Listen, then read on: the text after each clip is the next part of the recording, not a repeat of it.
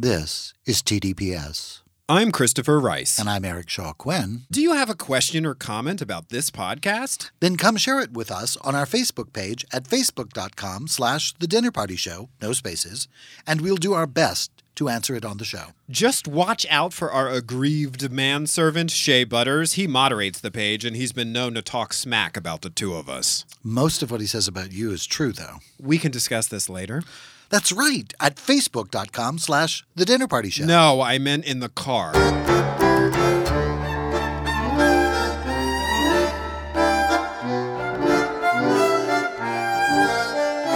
Hi, I'm Christopher Rice. And I'm Eric Shaw Quinn. And you're listening to TDPS Presents. Christopher, I didn't go far enough. Did you forget? I wanted you to say my name, bitch.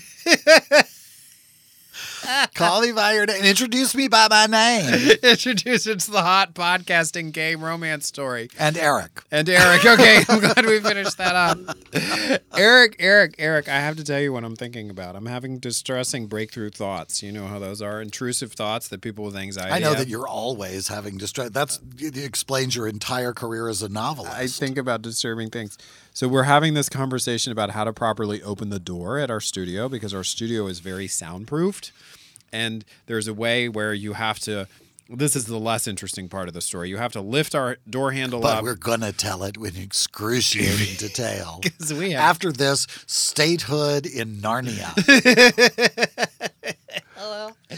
Okay, so the door has a piece of it that drops down when it's closed, which is part of our soundproofing. So when you open the door, you need to hold the handle down or It doesn't work as well as it did when it was originally installed. In So, 1996. So now it drags across the carpet when you try and open the door unless you hold the handle down. So Right. Christopher has, of course, extrapolated this into a new novel. We're going to starring get Christopher. So I was imagining, because all of our glass in here, the windows are like not double paned, but they're like solid. Oh, yeah, they're double paned. They're double totally, paned. They're at soundproofed least. as well. And so I'm imagining the earthquake that just gets the door stuck, and then we can't break our way out of here, and then there's a fire, and we burn to death, because that's how I think, and that's why I write the books that I do. And I said, I would like to see you try and keep me in this room. And I pointed out that the places to try and get out of the room, the worst places to go to try and get out of the room, are the door and the enormous bulletproof, double-pane, gigantic glass windows.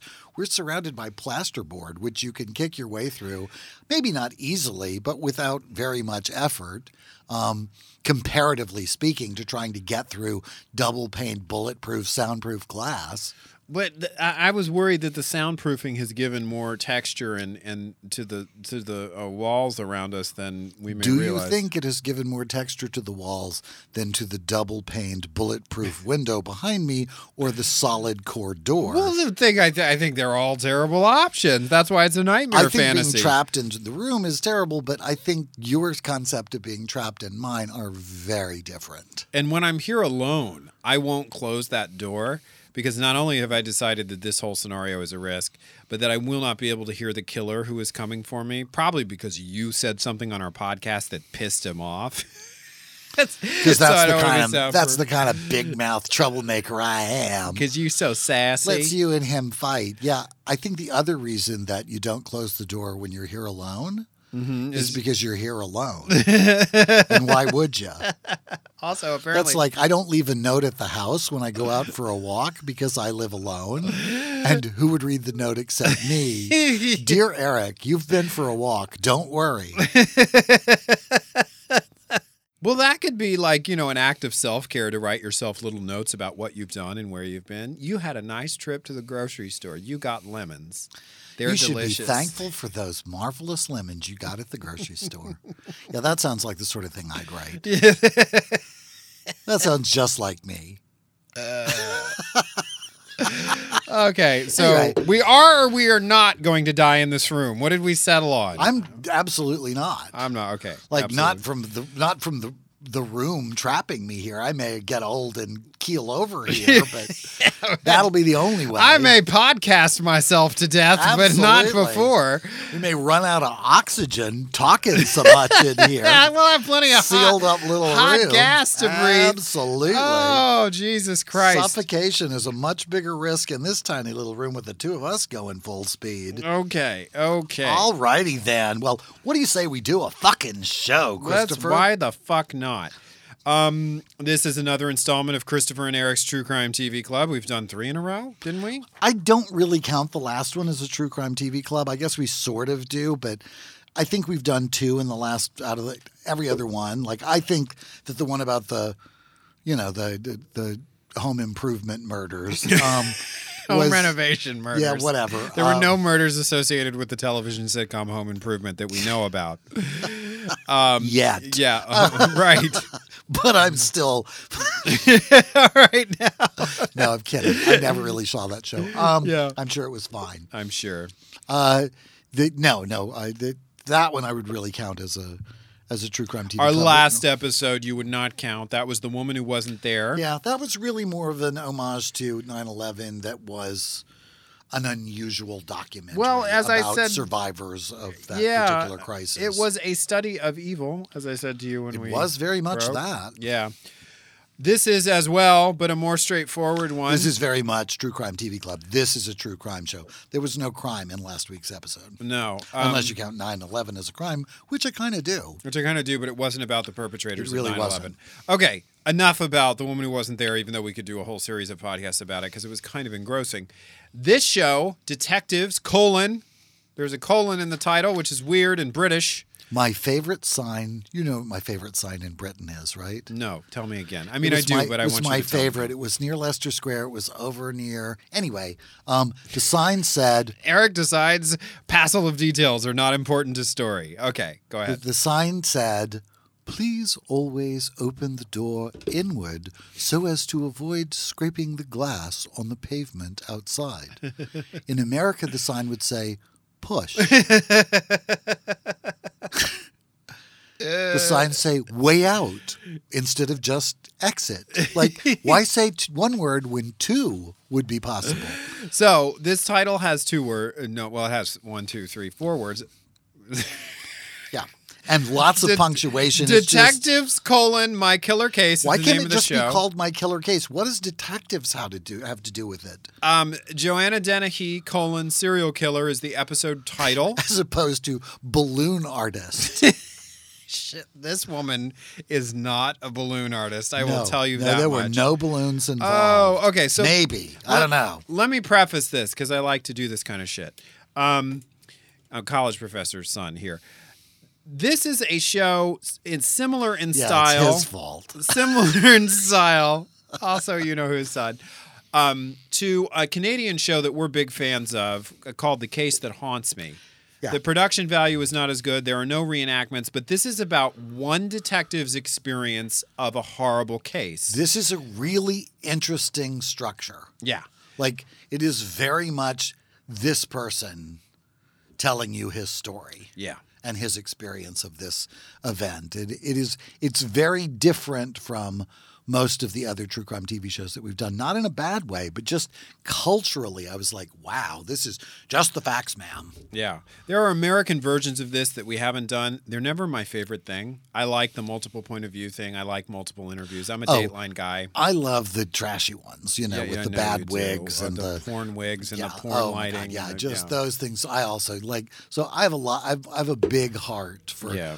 This is wide open arms here for all of these. But this was a really interesting take on this. Very no nonsense, direct, and wow, plenty of facts to fill the hour. We open with the detective in question. His name is Martin Bruning. He's telling us that it never occurred to him at the start of the investigation he is about to describe that the person responsible for so much damage could be a woman. Dun, dun, dun, dun. Which is, okay. Yeah. A little bit, like, I get his point, but still, like, so you just don't think women are capable even of this? Like, wow. And the answer is they are. They clearly are. Jesus, this is his moment of feminist awakening, I suppose, like in the worst possible way. Peterborough. It's an area of England. I don't know where it is. You know me, and the map of England can sometimes go awry. I thought it was a brand of trucks. Yes, Peterbilt, I believe, is a brand of. Okay. What kind of a Southern boy are you? You have seen that logo your whole fucking life. You know what that says. Okay, yeah. I just feel terrible. What kind of hick am I, after all? What kind of hick are you? Right? We are Just proud feel awful. Hicks. We are both descended from long lines of Hicks. Okay. Hicks. Oh, huge. Easter 2013. It's a bank holiday weekend, and this is the reason I mistakenly used the term bank holiday in our last episode, if you didn't catch it. Oh, yeah. He moved bank holidays to Spain, where they may have them, may but have I them. don't remember that. It's Friday the 29th of March. It's 9:16. A 999 call, that's their version of 911. Which makes so much more sense. Why not just keep hitting the same number until somebody answers? Because then 4-year-olds would misdial it 10 times as much as they already do here. What are 4-year-olds? Why? Who's giving 4-year-olds a telephone? I don't know. They have their own cell phones now. A 999 call is received regarding a car fire in the village of Yaxley. What the police don't know is that on the other side of Peterborough, I did not finish this sentence in my notes, so I don't know what it It's like, Really? What the police don't know is that on the other side of Peterborough, period. Apparently the bank holiday started earlier. It's like, Well, there's a car fire yes, that must on be the other it. side of Peterborough. I assume there are only 2 incidents really. No, they get the 999 call about the car fire. What they don't know is that on the other side of Peterborough, the day after the car fire, which is why they don't know about it, because it happened. I'm sorry. Hold on. Christopher's had fun with notes. Fun starring with notes. Christopher Rice. Sometimes they're great, and when they go wrong at like go 100 miles an hour. Really into a brick wall. That was really great.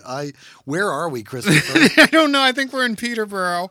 Okay. The other side of Peterborough. The next day after the police are called, 2 weeks earlier. we're caught in a loop in Oh Peterborough. no! Okay. Oh no! The show's crashing. Okay. All right, I gotta sit up. I gotta get back on my mic. Okay. They find the car fire, and that's it. It's just a burned out car. Right. And they don't really. There's no significance to it, but they begin investigating it. The next day, a dog walker on the other side of Peterborough, here it is, finds a body in a ditch off a single track road. And it visually matches a person from a missing persons inquiry. Is it the car owner? I'm going to say this about that. Okay, go right ahead, because I'm a At mess. this point, we do not know that there is any link between these two particular events. Okay. We do find the guy, and I will say that the details are coming up. The reason we chose this particular episode to do today, The reason you chose. that I chose it, Yes. was in tribute to the upcoming Met Gala, which is supposed to be on the 13th, which is immediately subsequent to the airing of this particular, whenever you listen to it. You're going to hear the detail that I heard, but the way that you're going to hear it will maybe make you question my judgment in having chosen this particular one. So my apologies to Sarah Jessica Parker and Yes. Anna Wintour and the Met Gala in general. This was an effort to, the description did not end up matching what The this. cover story was, I'm going to put it this way, you thought that this was actually going to involve a fashion designer at some level. There was somebody, like, the description described a man being found dead, dressed in a black sequined evening gown. Right. And I was like, and then it began Intrigue. a spree. Right, and like a maybe serial he killer worked and at a whatever. fashion And I was design like, company. All right, that seems like there's That going is to be, so it's going to have something to not do what with this is. that is, but forgive me, because that's Yeah. what led us down this path. This is still an interesting story, Mm-hmm. but it really is not a lead in to the Met on Monday, for which It we are really is not. for which we truly apologize. So Detective Brunning describes walking to the scene, a trip which takes him through a muddy field, and it's cold, it's March, and there's a brisk wind blowing. The position of the body immediately strikes him. Someone, he says, clearly wanted to humiliate this person. The man's buttocks are pointed to the sky, and he is dressed in a black sequin dress. It's clearly a woman's garment, and it is pulled up above his waist. There's blood on his arms, and the cause of death is not immediately apparent. So you see, not really what we were looking for. Not what we were thinking. When they turn him over, they reveal central stab wounds on his torso, injuries on his forearms, defensive wounds on his hands. He died incredibly violently. That is clear. This scene is in the middle of nowhere. There's no camera. There are no witnesses. And eventually, ID confirms that the victim is 48-year-old missing local man Kevin Lee.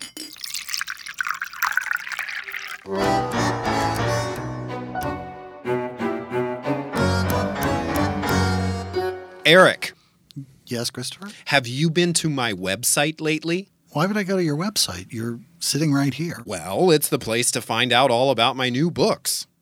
Why would I go to your website for that? Again, you're sitting right here. All right. Well, for people who aren't right here, ChristopherRiceBooks.com is a great place to get information about my new releases. Which you'll give me copies of because I'm sitting right here. Yeah, maybe. But for those who aren't currently sitting in our studio on the Sunset Strip, check out my website, sign up for my mailing list, and check out all the posts on my blog where I talk smack about Eric Shaw Quinn. What smack? Shut up and read this new book I wrote. Fuck that and fuck ChristopherRiceBooks.com. This ad did not go as planned. This was an ad?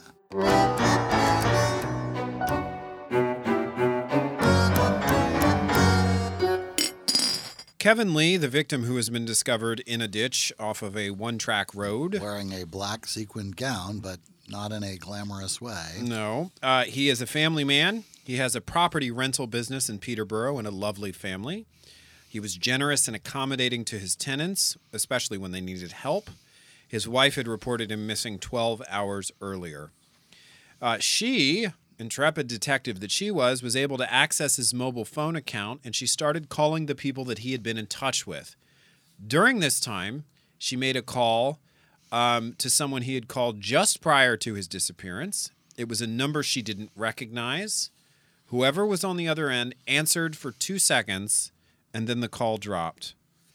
They're able to identify the location of that pickup as being close to the car fire in Yoxley, which started all of this, the source of the 999 call. So I spoiled the reveal here, but you almost saved it. With your errant punctuation. With my errant punctuation, with my preemptive periods.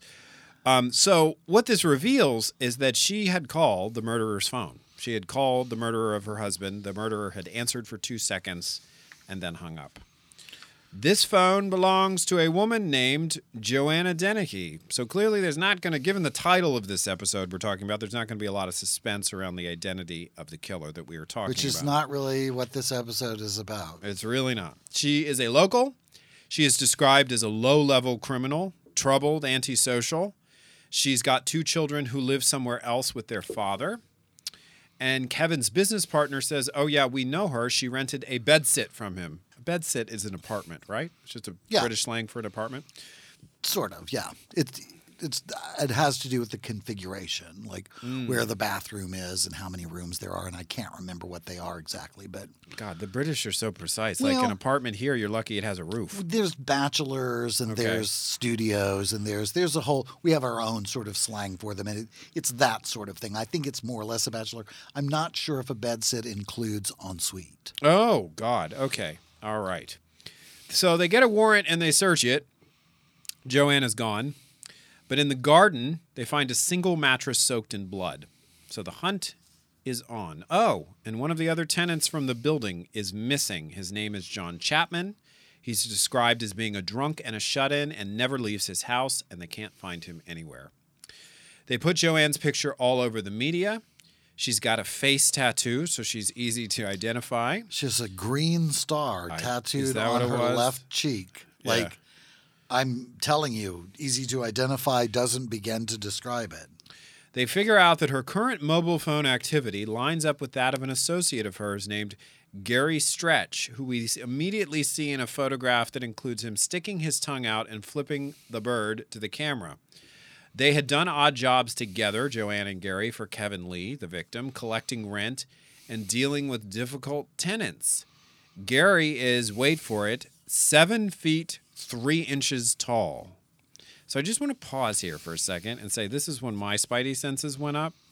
Kevin is described as being a generous landlord who really helped his tenants. Right. And yet the heavies that he employs to deal with rent collection and difficult tenants are a 7'3" former criminal. He's had some theft convictions, it turns out, and an antisocial lowlife. With a tattoo on her face. But a tattoo on her face is not necessarily evidence of but being a shows up lowlife. at your door. Right. Tattoo on face and 7'3" shows up your door. It says it's time for the rent. Yeah. Like your reticence about forking over the cash might be Right. diminished by what you see at the door. Also, a bedsit appears to be a studio. Oh, okay. It's that typically consisting of a combined bedroom and sitting room with cooking facilities. Doesn't say about the ensuite. I don't know about that, but Okay. that doesn't seem to be the case. It's about it's studio. Okay. So at this point, Studio. Detective Dunning is expressing frustration as he recalls all of this, that they put their pictures all over the media and they're not getting any calls. But he says it was Easter weekend, so maybe everybody was with their families and not watching the news. I'm just going to duck in here and say we've discovered as users of social media, people who promote on social media, legitimate things and completely illegitimate things like Eric's exploding egg sandwich, that people are often glued to their... I'm sorry, you're going to have to hold your response until I get back to... Okay. People are actually... Like, holidays can be a great time to blast stuff out over social media, maybe not television, because everybody is using their devices excuse me. See what happens when you don't let me talk? Did you curse me? Yeah, I put a curse on your talking Did you box. put nightshade? I put nightshade in your tea. My talking? So I'm sorry. Social media is when everybody is looking at their devices. And so it's actually a good time. Social put media stuff. is when everybody is looking at their devices. What did you put in my lunch? You put something in my lunch. Pork. Pork, okay, and noodles. Pork and noodles were what was in your lunch. So, I'm sorry, you're saying that my fried egg sandwich story was illegitimate? No, I'm just saying that, sometimes we use Is that it what for it sounded clicks. like to you all who heard him talking? Let us know on the Dinner Party Show's Facebook page. Does my fried egg sandwich story seem illegitimate to you? Or do you Okay. think just Christopher thinks We're that? on the verge of drinking because you're making this about you. Remember when one of us, actually it was me. Apparently they drink when I make it about me. But anyway, a Norfolk cop calls Detective Dunning and gives him the registration number for Joanna Dennehy's car. Yeah, that's why they drink. And this is, they drink because they want our show to be over. Right? Okay, so this is a couple times in the special, they would really not bury the lead. They would give you the lead and then explicate it almost like an academic There was paper. really no mystery here right from the start. So they've spotted Joanna in Norfolk, which is not too far away. And the reason they've spotted her is because she just walked right into a gas station and just shoplifted to her heart's content. Yeah, stole an entire basket full of groceries and just walked right back out and got in the car and drove away. And got in her car and drove away in full view of surveillance cameras, which allowed them to put the license plate number to something they call ANPR, their automatic number plate recognition. It gives them details on the car she's driving. It leads them to a host of other things. They discover that Joanne and Gary were just breaking into house after house, stealing cameras, and just taking pictures of themselves with the stolen cameras, which they proceed to show in like a montage. And I mean, at this point, I'm realizing there are two words that summarize this story, and they are crystal and meth. That's really the end line of There's this story. something really detached about what's going on. Like something has clearly snapped in these two that has sent them on this spree. It may be Guinness and stout, but whatever it is, they are definitely no longer directly connected to the reality that the rest of us are playing in. They get another call, and this one features very bad news. Joanna's apparently attacked two strangers with a knife within a 10-minute period. Both of them are older men who are out walking their dog, 64-year-old Robin Berezza, 56-year-old John Rogers. And she had an exchange with John Rogers as he was trying to defend himself. She says, "Look, you're bleeding. I should do some more." Jesus. Both men She stabbed him like 30 times? 30 stab wounds on John Rogers. I mean, and they showed you like the healed up. Like, fortunately, both of them survived, so Yeah. that's good. One of them is even interviewed, but the ferocity of the attack is kind of beyond imagining, and you see all of the little scars when he like takes off his shirt and shows you his back. It's just brutal. So they're arrested by West Mercia police. at 4:10 on Tuesday afternoon. They're not hard to find. I mean, that's sort of part. They're not just even hiding. Wild animals running through the streets. When Joanne is arrested, she's not smart ones. She's a passenger in the front seat of the vehicle. She's calm and produces the knife she used to attack the two men in Hereford. At the custody desk, where hurricanes hardly ever happen. Let's talk about the custody desk. She said horribly racist things at the custody desk, which I don't want to repeat.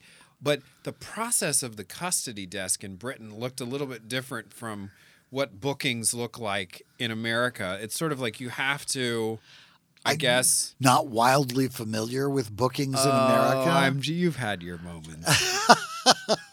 Despite what everybody may think, I have not been arrested many times. And when I did, it was, there was other things going on and I don't really remember. But no, seriously, I don't know what the comparison is, but it was filmed, which I think they're probably doing a lot more of. Yeah. Just for documentation purposes. So they can't be claims of people didn't do the right thing or procedure wasn't followed or people were brutalized or whatever, because she could go beat her head against the wall and claim to have been beaten or something. They wanted to show that she was fine. And I don't know. But she is really having a good time. This is like this sort of lighthearted chat. Like she talks about being a great something but a crap killer. I'm a crap killer, aren't I? She's not Scottish. And the guy says, and the guy booking her says, well, you got caught. So, yeah, there's that. Clearly not as good as you might be. Crystal and meth. Very possibly. I am telling you. Who knows? Because she's so up. That's why I don't think it's Guinness Stout. Okay. She tells the custody officer that she killed 5 people. They think maybe she's including the men that she's attacked with a knife because she doesn't know if they're alive or not in this moment. But lo and behold, on Wednesday, April 3rd, Detective Brunning, the focus of our documentary, comes into work. The phone rings, and he gets a call that another body has been found in a ditch in Thorny Dyke. I'm sorry. Let's all take a moment to think about Thorny Dyke. British names are different than American names. They like to come up with names of stuff that sound dirty or questionable and then just say them with a straight face. No other group of people in the world have a dessert called spotted dick. I'm sorry, but you're just doing it. They're afraid, Detective Bruning is afraid that the body is going to belong to John Chapman. Remember him? He's the man who disappeared from the bedsit who has not been seen since they went looking for Joanne. No, it's a rhetorical question, Exploding Eggman. Immediately the phone rings and it turns out there are 2 bodies in Thorny Dyke. And the detective, it really knocks him back. This is the level of how personal this was to him and how moved he was by it was, I thought, elevated. Well, I thought it was performance. I mean, I'm not saying he's a bad detective, but I think when the cameras roll, people can chew it up. I think that it's that our culture, it is so much more violent than other people's cultures that violence actually has a bigger impact on them than it does on us because they're not exposed to it there was only 3 mass shootings today in America. So it was a great day. I don't think there have been 3 mass shootings in England, maybe ever, but certainly not this year. And serial killers and that sort of thing. I don't know. I mean, I think there's always a certain amount of performativeness when you put a camera in front of somebody and ask them to talk about something. But it seemed like it was the thing that really took him back was that there was a second body. Because the thing that he seemed to be looking for was safety in general and closure, that they wanted to bring this to an end. And he wasn't aware at this point, he wasn't certain at this point of how many victims there were going to wind up being because she had been so indiscriminate and violent. Yeah. And I think that he was, performative or not, more knocked back by that announcement than I expected him to be. It's a similar scene when he gets there to Kevin's murder, the murder that started all of this. 2 bodies, though, are lying side by side in a ditch. There are stab wounds in the chests of both men. They're localized to the heart area, as they were with Kevin. One body does, in fact, look distinctly like John Chapman. The one next to him is a stranger to the investigation. And the stranger has been there longer than John has, which means the murder started earlier than previously thought, as you just said. Where is the limit, the time limit on this How long reign has of this terror? been going on, and how many victims are there going to be? They bring mobile fingerprint scanners to the crime scene. I'm like, do we have those in the States? That's the first I've heard mentioned I of them. don't know that I've ever heard of that. And they're able to take the prints of the victim, who is a stranger, and he is Lukasz Labaszewski. He's 31 years old. He's Polish, and he came to England just 8 years before. They identify that the bloody mattress is stained with John Chapman's blood because they now have John Chapman's body in custody, but they don't know how Lukasz got involved. They speak to an associate of Joanne's, and this associate, who is not identified because it's later revealed that the associate was actually a child, says Joanna showed her the decomposing body of a man in a trash bin. But given the young age of this person, they didn't charge her with a crime. This is clearly like a little girl at the bedsit who Joanna showed the body to. I wasn't even sure which body they were talking about. Was this Lukasz. yet another? It was Lukasz? Yeah, I think so. Lukasz, the story gives them, because the body was clearly being stored in this, for some time before she went on the run. They took it into the... Yeah. So they now have another murder scene. Lucas's apartment where he was killed is another one of Kevin Lee's properties. So these are like the rent collectors went psycho is basically what happened. I guess. Christ. Lukasz was stabbed and bled out in his apartment. There's evidence that this is where Kevin bled profusely as well. They didn't have a murder scene for Kevin. They just had a body dump. And the mattress turned out not to be his blood. And there's evidence there of a cleanup by Gary and Joanne. I'm like, okay, this is when they said the thing that I was like, all right, Joanne Dennehy is a slight woman. She was able to overpower 3 men and deliver catastrophic injuries. Her accomplice was 7'3". Do we really think that the man with her, not that I want to deprive Joanne of her feminist ability to be a serial killer all on her own, do we not know the extent to which Gary Stretch, was involved in these crimes?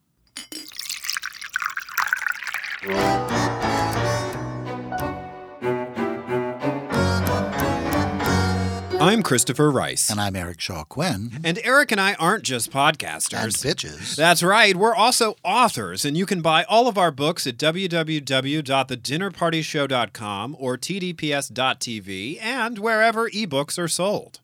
At thedinnerpartyshow.com or tdps.tv, you can check out my Right Murder mystery series. Or sample my Burning Girl thrillers. The best part is, the more you buy our books, the less likely we'll end up filling the spot with an annoying ad for a napkin that counts your calories. The TDPS Network, alienating potential advertisers one promo at a time.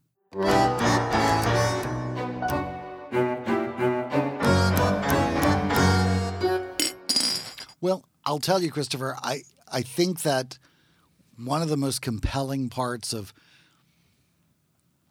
one of the things that convinced me that Joanne was in fact the perpetrator, that Gary may have been around as muscle or whatever, was the 2 victims that survived. Like, there's neither of them mentioned Gary. Like, she attacked, but I think that those weren't successful. I know. But she still stabbed them 30 times. Mm-hmm. And I think what they were saying was it was because she was slight and seemed unthreatening that she was able to get close enough to these people that she could stab them in the way that she did. Yeah. She got up right in their faces, and then, because the Polish, I can't Lukasz, remember, yes. Lukasz and Kevin were both stabbed repeatedly in the chest, in the heart, and in whatever, and the defense wounds in their hands happened, but it wasn't, but she was close enough that she was able to do that. And because she was the size that she was able to get that close to them. Okay. That's what I thought. That was my takeaway from it. The other guy seems to be threatening, but he doesn't seem to have been he was more in charge of cleanup and management than she was. She was the killer. I am 6'3", and it's very rare that anyone is taller than me. So the idea of a 7'3" person completely scares the shit out of me. Everybody drink. I just made it about me. A few days after her arrest, Joanne is interrogated extensively. She gives no answers about her crimes. Ever. Her psychological evaluation is a punch card of disorders, but she refuses the opportunity to use any of them in her defense. She won't use their equivalent of the insanity defense. She wants credit, they say, for the viciousness of her crimes. Monday, the 18th of November now, so we're several months after the crime spree. We're at a pretrial hearing. Joanne has one last hand to play. They read out the indictment. She is invited to give her plea, and she pleads guilty, astonishing the courtroom. Her own counsel is clearly shocked. The entire courtroom is under her spell. It was her last shot at control, they said. They interview her former partner. Remember we mentioned at the beginning that she actually had 2 children who were living somewhere else for her father. His name is his name is John Trainer. This is actually not bad notes now. This is just... just way too much chai marsala tea. Really do. Thank you for the chai marsala tea.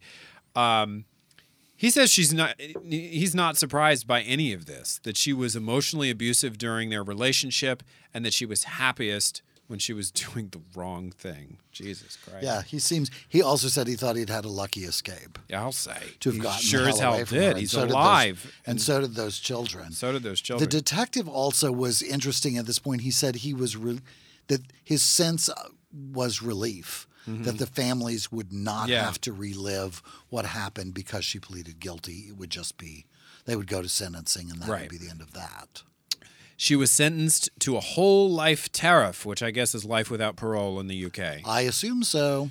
Don't know what that means, but yes, I would she'll guess never be released, so that must be what it means. Here's hoping. No one has ever been able to eliminate a motive for the killings, and so I submit to you once again. Eliminate a motive? Illuminate a motive for the killings. Yeah, there was no explanation. Crystal and meth. Okay, well, to that, the thing that you keep saying about Crystal, 2 words that I will say in response. Yes.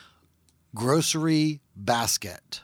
What does that mean? Why would somebody high on Crystal need to go steal a basket of groceries that they're never going to eat? Oh, that's a good point. Hungry people steal baskets of groceries. That's how they actually got caught, was stealing those groceries. So they were hungry. Do we know if it was food? It could have just been crystal meth? Various lubricants, I was going to say. Yeah, Waitrose sells a lot of crystal meth, I hear. No, I think that it was probably either food. It may have been liquor as well, but that takes us back to the Guinness Stout theory. Yeah.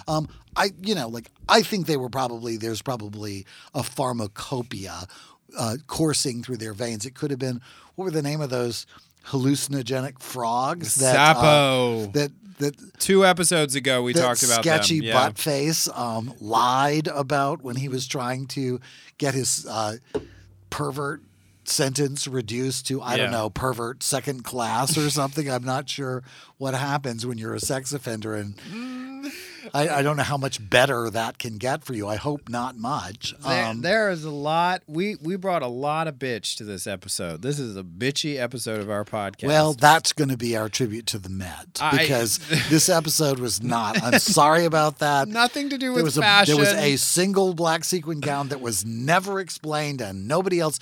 I was curious about the positions of the second 2 victims. You could kind of see them drawn. They looked kind of 60-90, but I couldn't quite tell. So you think she was trying to sort of shame and emasculate these victims? I guess so, but I really don't know. And it seemed like there may have been some sort of sexual component, not in terms of what she was doing with them, but maybe what they had done to her, and she was sort of... We had an experience of this recently on another episode of discovering, after we did the True Crime TV Club, that there was another TV special about the same crime out there. It was the murder of Henry Diaz in Miami, Florida, that it basically just expunged. Well, actually wrote an alternate reality. Totally. The victim was a closeted gay or bisexual man who was hiding his extramarital affairs with men and was married to a woman. He was murdered at a hookup spot by people who probably used the promise of sex to lure him. Clearly. And then I went to watch this other special because we had questions about the extent to which the family might have abandoned him after it was made clear that he was gay, which appeared to be extensive. And in this other special, through scripted reenactments, they had him at a strip club with women dancing on top of him.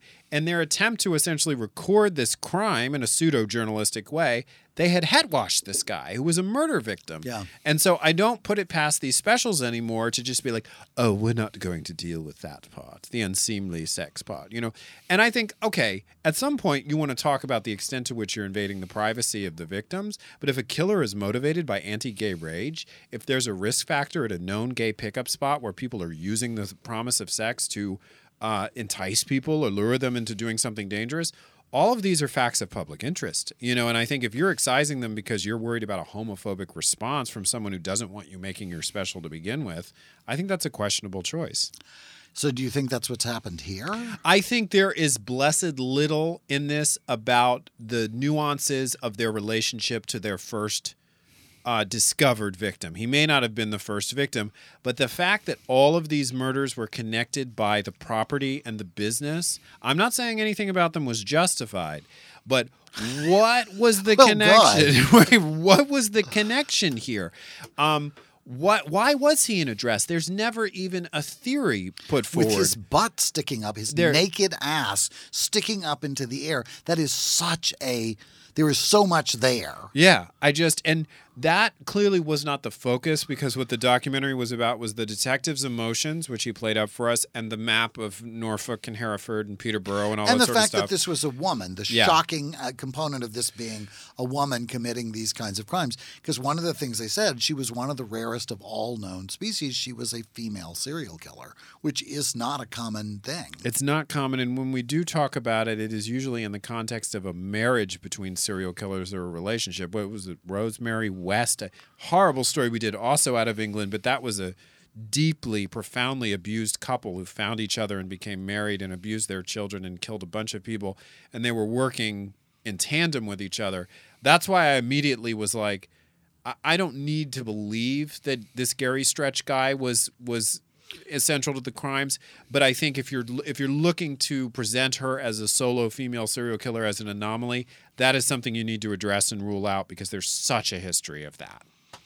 Yes. Yeah. Yeah, I did. There was that serial killer, the woman serial killer in Sacramento, who poisoned all those tenants and buried them in the yard.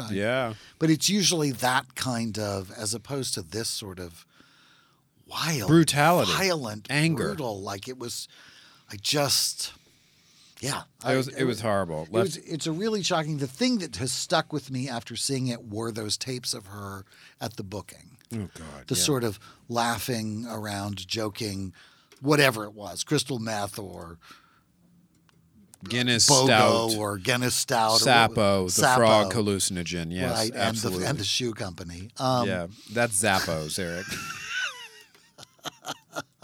And they're great, dude. They send you shoes. It's fantastic. But and you can send them back, which is the whole foundation of their business. Anybody who sends me shoes is great. I just love shoes. That's just lovely. Going back to your point, it almost seemed to me like the whole reason for doing it was that moment at the custody booth, that she was all about building up that attention. Because everything she did afterwards was about getting attention, even right down to pleading guilty and surprising her own lawyer, never saying anything. That's the fucking killers who in jail will not reveal the location of the bodies of their victims are bound for a special place in hell. Yeah. That is like, and that's so monstrous. Yeah, and there's a podcast out there from Billy Jensen and Paul Holes, which I think we've talked about, both of whom were majorly involved in the hunt for the Golden State Killer. Paul Holes probably more than anyone else because he works in DNA science. Right. But Billy Jensen finished Michelle McNamara's book, essentially, was one of two journalists who did that. And went on tour with Patton. Yeah, and they, Paul and Billy's podcast will direct their listeners into very focused internet-based projects that are mostly about data mining and things like that are about trying to do things like that, like find the locations of victims of killers that the killers will not reveal, using basic facts about whatever. They have a lot of discrepancy about, they're not telling people to go out and accuse people of murder on the internet, but it's about putting armies of people together to look through a lot of information at the same time. Crowdsourcing as much as they possibly Sorry, that's can, the word that was right on the tip of my tongue. But yeah, she left her bodies out in the ditch, so that's not an issue with the Joanne Dennehy case. And posed and costumed, and Yeah. it's just very like there was not really any description of the condition of the two bodies other than that one of them was more decomposed than the other. So I don't know if that continued. And the attacks on the two men, That was terrifying. I mean, can you imagine just being walking your dog and suddenly you're attacked by this hellion who stabs you 30 times? Honestly, given the state of the homelessness crisis in California right now and how many seriously mentally unwell people we have with no support and no apparent resources on the street, I can imagine it. I didn't mean to take us down that road, but it's a scary anybody time. can imagine being attacked, but it is still, even that in itself is horrendous. I mean, of course, we can all imagine that somebody came into our rooms in the middle of the night and, drove a spike through our forehead. I'm not questioning your imagination. No, well, I was shoved. Or the availability of threat. Yeah, and that still freaks me out. I was just like, I was walking not too far from the studio years ago, and suddenly I was flying forward. And I really came close to hitting my face on the pavement. And when I turned around, there was clearly someone with profound mental health issues who had been living on the street for a long time, leering at me. He had just shoved me, a two-handed shove against my back. And I froze. I just froze. I have not been subjected to a lot of physical violence in my life, so it was a shock. In those moments, you either have quick reflexes or you don't. And he just continued on. And I mean, I called the police, but it's like by then he was gone. What was I going to do? I said, be on the lookout for this guy. He might push somebody else. Right. Not the same as being stabbed over and over again, but this sense that somebody could just wildly and immediately and violently invade your space, I think is something that we deal with in the city more maybe than some other people do who don't live in urban areas. And these people didn't. I know. This was terrifying. The countryside of this was small towns in I don't know what part of England, but whatever. Yeah. Yeah, it was quite the story, and she was quite the character, and I dreadful. Was left with so many questions. Oh, so many questions. And, like, as we did with the last one, if you go and peer into the abyss of this crime, you may find that this special did a very poor job of covering some of the territory. I'm still pissed off about that Henry Diaz thing. I just think that was really one of the most questionable shocking decision. I can't even imagine that the episode should be taken off the air. You know what I mean? Like, it should not be on channels. It should be taken down because it's just false. It's just simply it's not like, true. And what's how the hideous defense? of his fucking family to participate in such a shocking. And what could possibly be the defense for that? I mean, we don't want to invade the man's privacy. You're already reenacting his murder on television. I'll tell you, the thing that has always raised in me is we did a different crime from that same series. A Perfect Murder, I believe it was called. Yeah. And I would like to see if we could find a show that is about that we same can. murder. I think there's a Dateline about that same murder. And I would like to do a compare and contrast version because after that calls the show into question for me. Like, how inaccurate was it? I would love to do a direct comparison of those two shows and see if, in fact, we reported on a show that completely... Yeah. Because that one took a very specific point of view as well. Mm-hmm. And the thing that has always struck me about that, because I remember the reporting of that murder, it's like that. I remember saying at the time, I don't remember this crime being reported this way. Mm-hmm. But obviously, here it is. So I was just me filling in the blanks in my own head. But now maybe not. Mm-hmm. I think it's important to shine a light on the fact that any het washing is a problem. Like anywhere, for any reason, it is a problem. Het washing a story. Like, I don't think there's ever a good reason for it. I'm sitting here trying to think of one, and it's like... I'm still angry about Troy. Yeah? I am still, I have managed to stop giving David Benioff the evil eye at the gym. Mm-hmm. Because of Game of Thrones. Mm-hmm. So there's some forgiveness there. And there was some gay stuff in Game of Thrones, right? All of which had been managed to be excised before anything actually it could happened. Be consequential, absolutely any part of the plot entirely. So not a complete forgiveness, but okay, I'm a little less. But I don't know that I have ever been that angry. Tell us what you're angry about, Okay. in case we don't know. One of the most legendary, epic love stories of all times is that of Achilles and Patroclus. They actually, like, the reason that Achilles kills, is it Paris? I don't know. I think that's right. I think I'm calling the right name. The king of Troy, the one who abducted Helen, is because he killed his lover, Patroclus. He's so enraged by. I mean, it's this huge inciting incident, Right. And they are legendary, and it is part of this vast and well documented and undisputed, undeviated story of Troy, of the attack on Troy, the Trojan War. And for the purposes of that movie, Brad Pitt, who played Achilles, was cast as Patroclus' cousin. Jesus. And it's like, I'm sorry, so you think Homer is not sacred enough? You can just change whatever you want to, like, rather than offend some bigot who might be put off by the fact that that Garrett Hedlund and Brad Pitt were lovers. You're in fact going to change this epic story that is a 2,000-year-old tradition of Western civilization for what? I mean, it even takes the motivation out of Achilles' actions. Like, I mean, certainly he could have been close to his cousin, but it is not the same thing as having somebody kill the love of your life. Like, that is not the same reaction. Right? When Gwyneth Paltrow's head was in a box at the end of Seven, she wasn't his cleaning lady.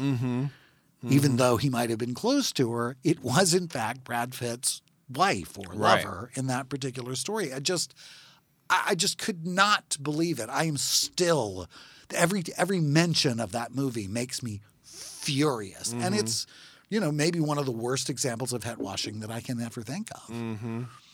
I would like to see it burned. I would like to see it never aired anywhere ever again. I feel a limited podcast series from TDPS coming on called Het Wash, where we chronicle all the worst examples of het washing that we can find. It just makes me. I could never deal with Beautiful Mind. Just one of the most, like, I'm sorry, a man dealing with his inability to connect with reality and his own personal identity, who's, arrested for having sex with men in toilets, but instead we're going to change it into the story of how the wife who left him and was not with him at any point during the story that we're telling and did not reunite with him until the release of the movie was the person who hurt their love, was what brought him back from the brink of insanity. Like, nothing could be further from the truth. And it was Best Picture. I know. Stuff like that just makes me nuts. I know. I'm right there with you. And I knew the whole story, so I let you tell it because you tell it well. I have great passion about this topic. Great passion. So we will be returning to it at some point. What's your worst case of het washing? Oh, God, I'd have to think about it. I don't know if anything's worse than Troy. I never saw Troy partly for that reason. I think sometimes the conversation about it is worse. I think the stuffy academics that you will encounter who say things like, well, people weren't that way, or homosexuality is a modern convention. What they're really saying is that if there is a pile of maybe contradictory evidence or that suggests, but in some instance, I'm not speaking of Troy, we must default to the heterosexual excuse because that's simply how most people were those days. It's such bigotry disguised as scholarship objectivity. It's such erasure that it's sometimes those conversations, when we were speaking out, you specifically about the show Da Vinci's Demons. That's another great example. Yeah. I went and did, on the dinner party show, we talked about it. I went and did a deep dive on that, and I found the vast majority of the scholarship suggests that Leonardo da Vinci was absolutely not heterosexual. But the tone of so many of the scholars, respected scholars around the issue, was, well, unless we have a smoking gun, we can't possibly say that he wasn't heterosexual because, it's such a big accusation to me. And it was like, fuck you. That's how I Right. felt reading that kind of Yeah, stuff. it just makes me, those kinds of moments just make me want to absolutely lose my mind. And I know. I mean, to be as ignored and underrepresented as we are in movies and television and the media in general, to the point of criminality, that Yeah. people could actually, for a period of time, be charged for depicting gay people in their movie or their television show. To then have actual characters erased from stories for the purposes of, as Lady Gaga so brilliantly put it, not offending the bigots. Yeah, totally. Is really just the cherry on the dog shit, if you will. Absolutely. We will absolutely be returning to this topic in future episodes, but we're also going to do something in future episodes. And at dinner parties throughout Absolutely. West Hollywood and Absolutely. Southern California.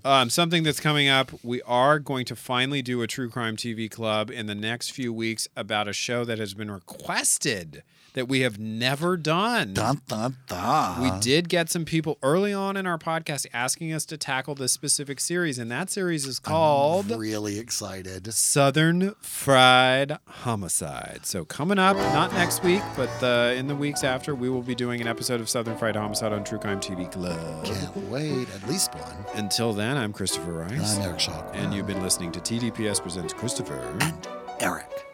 Thanks.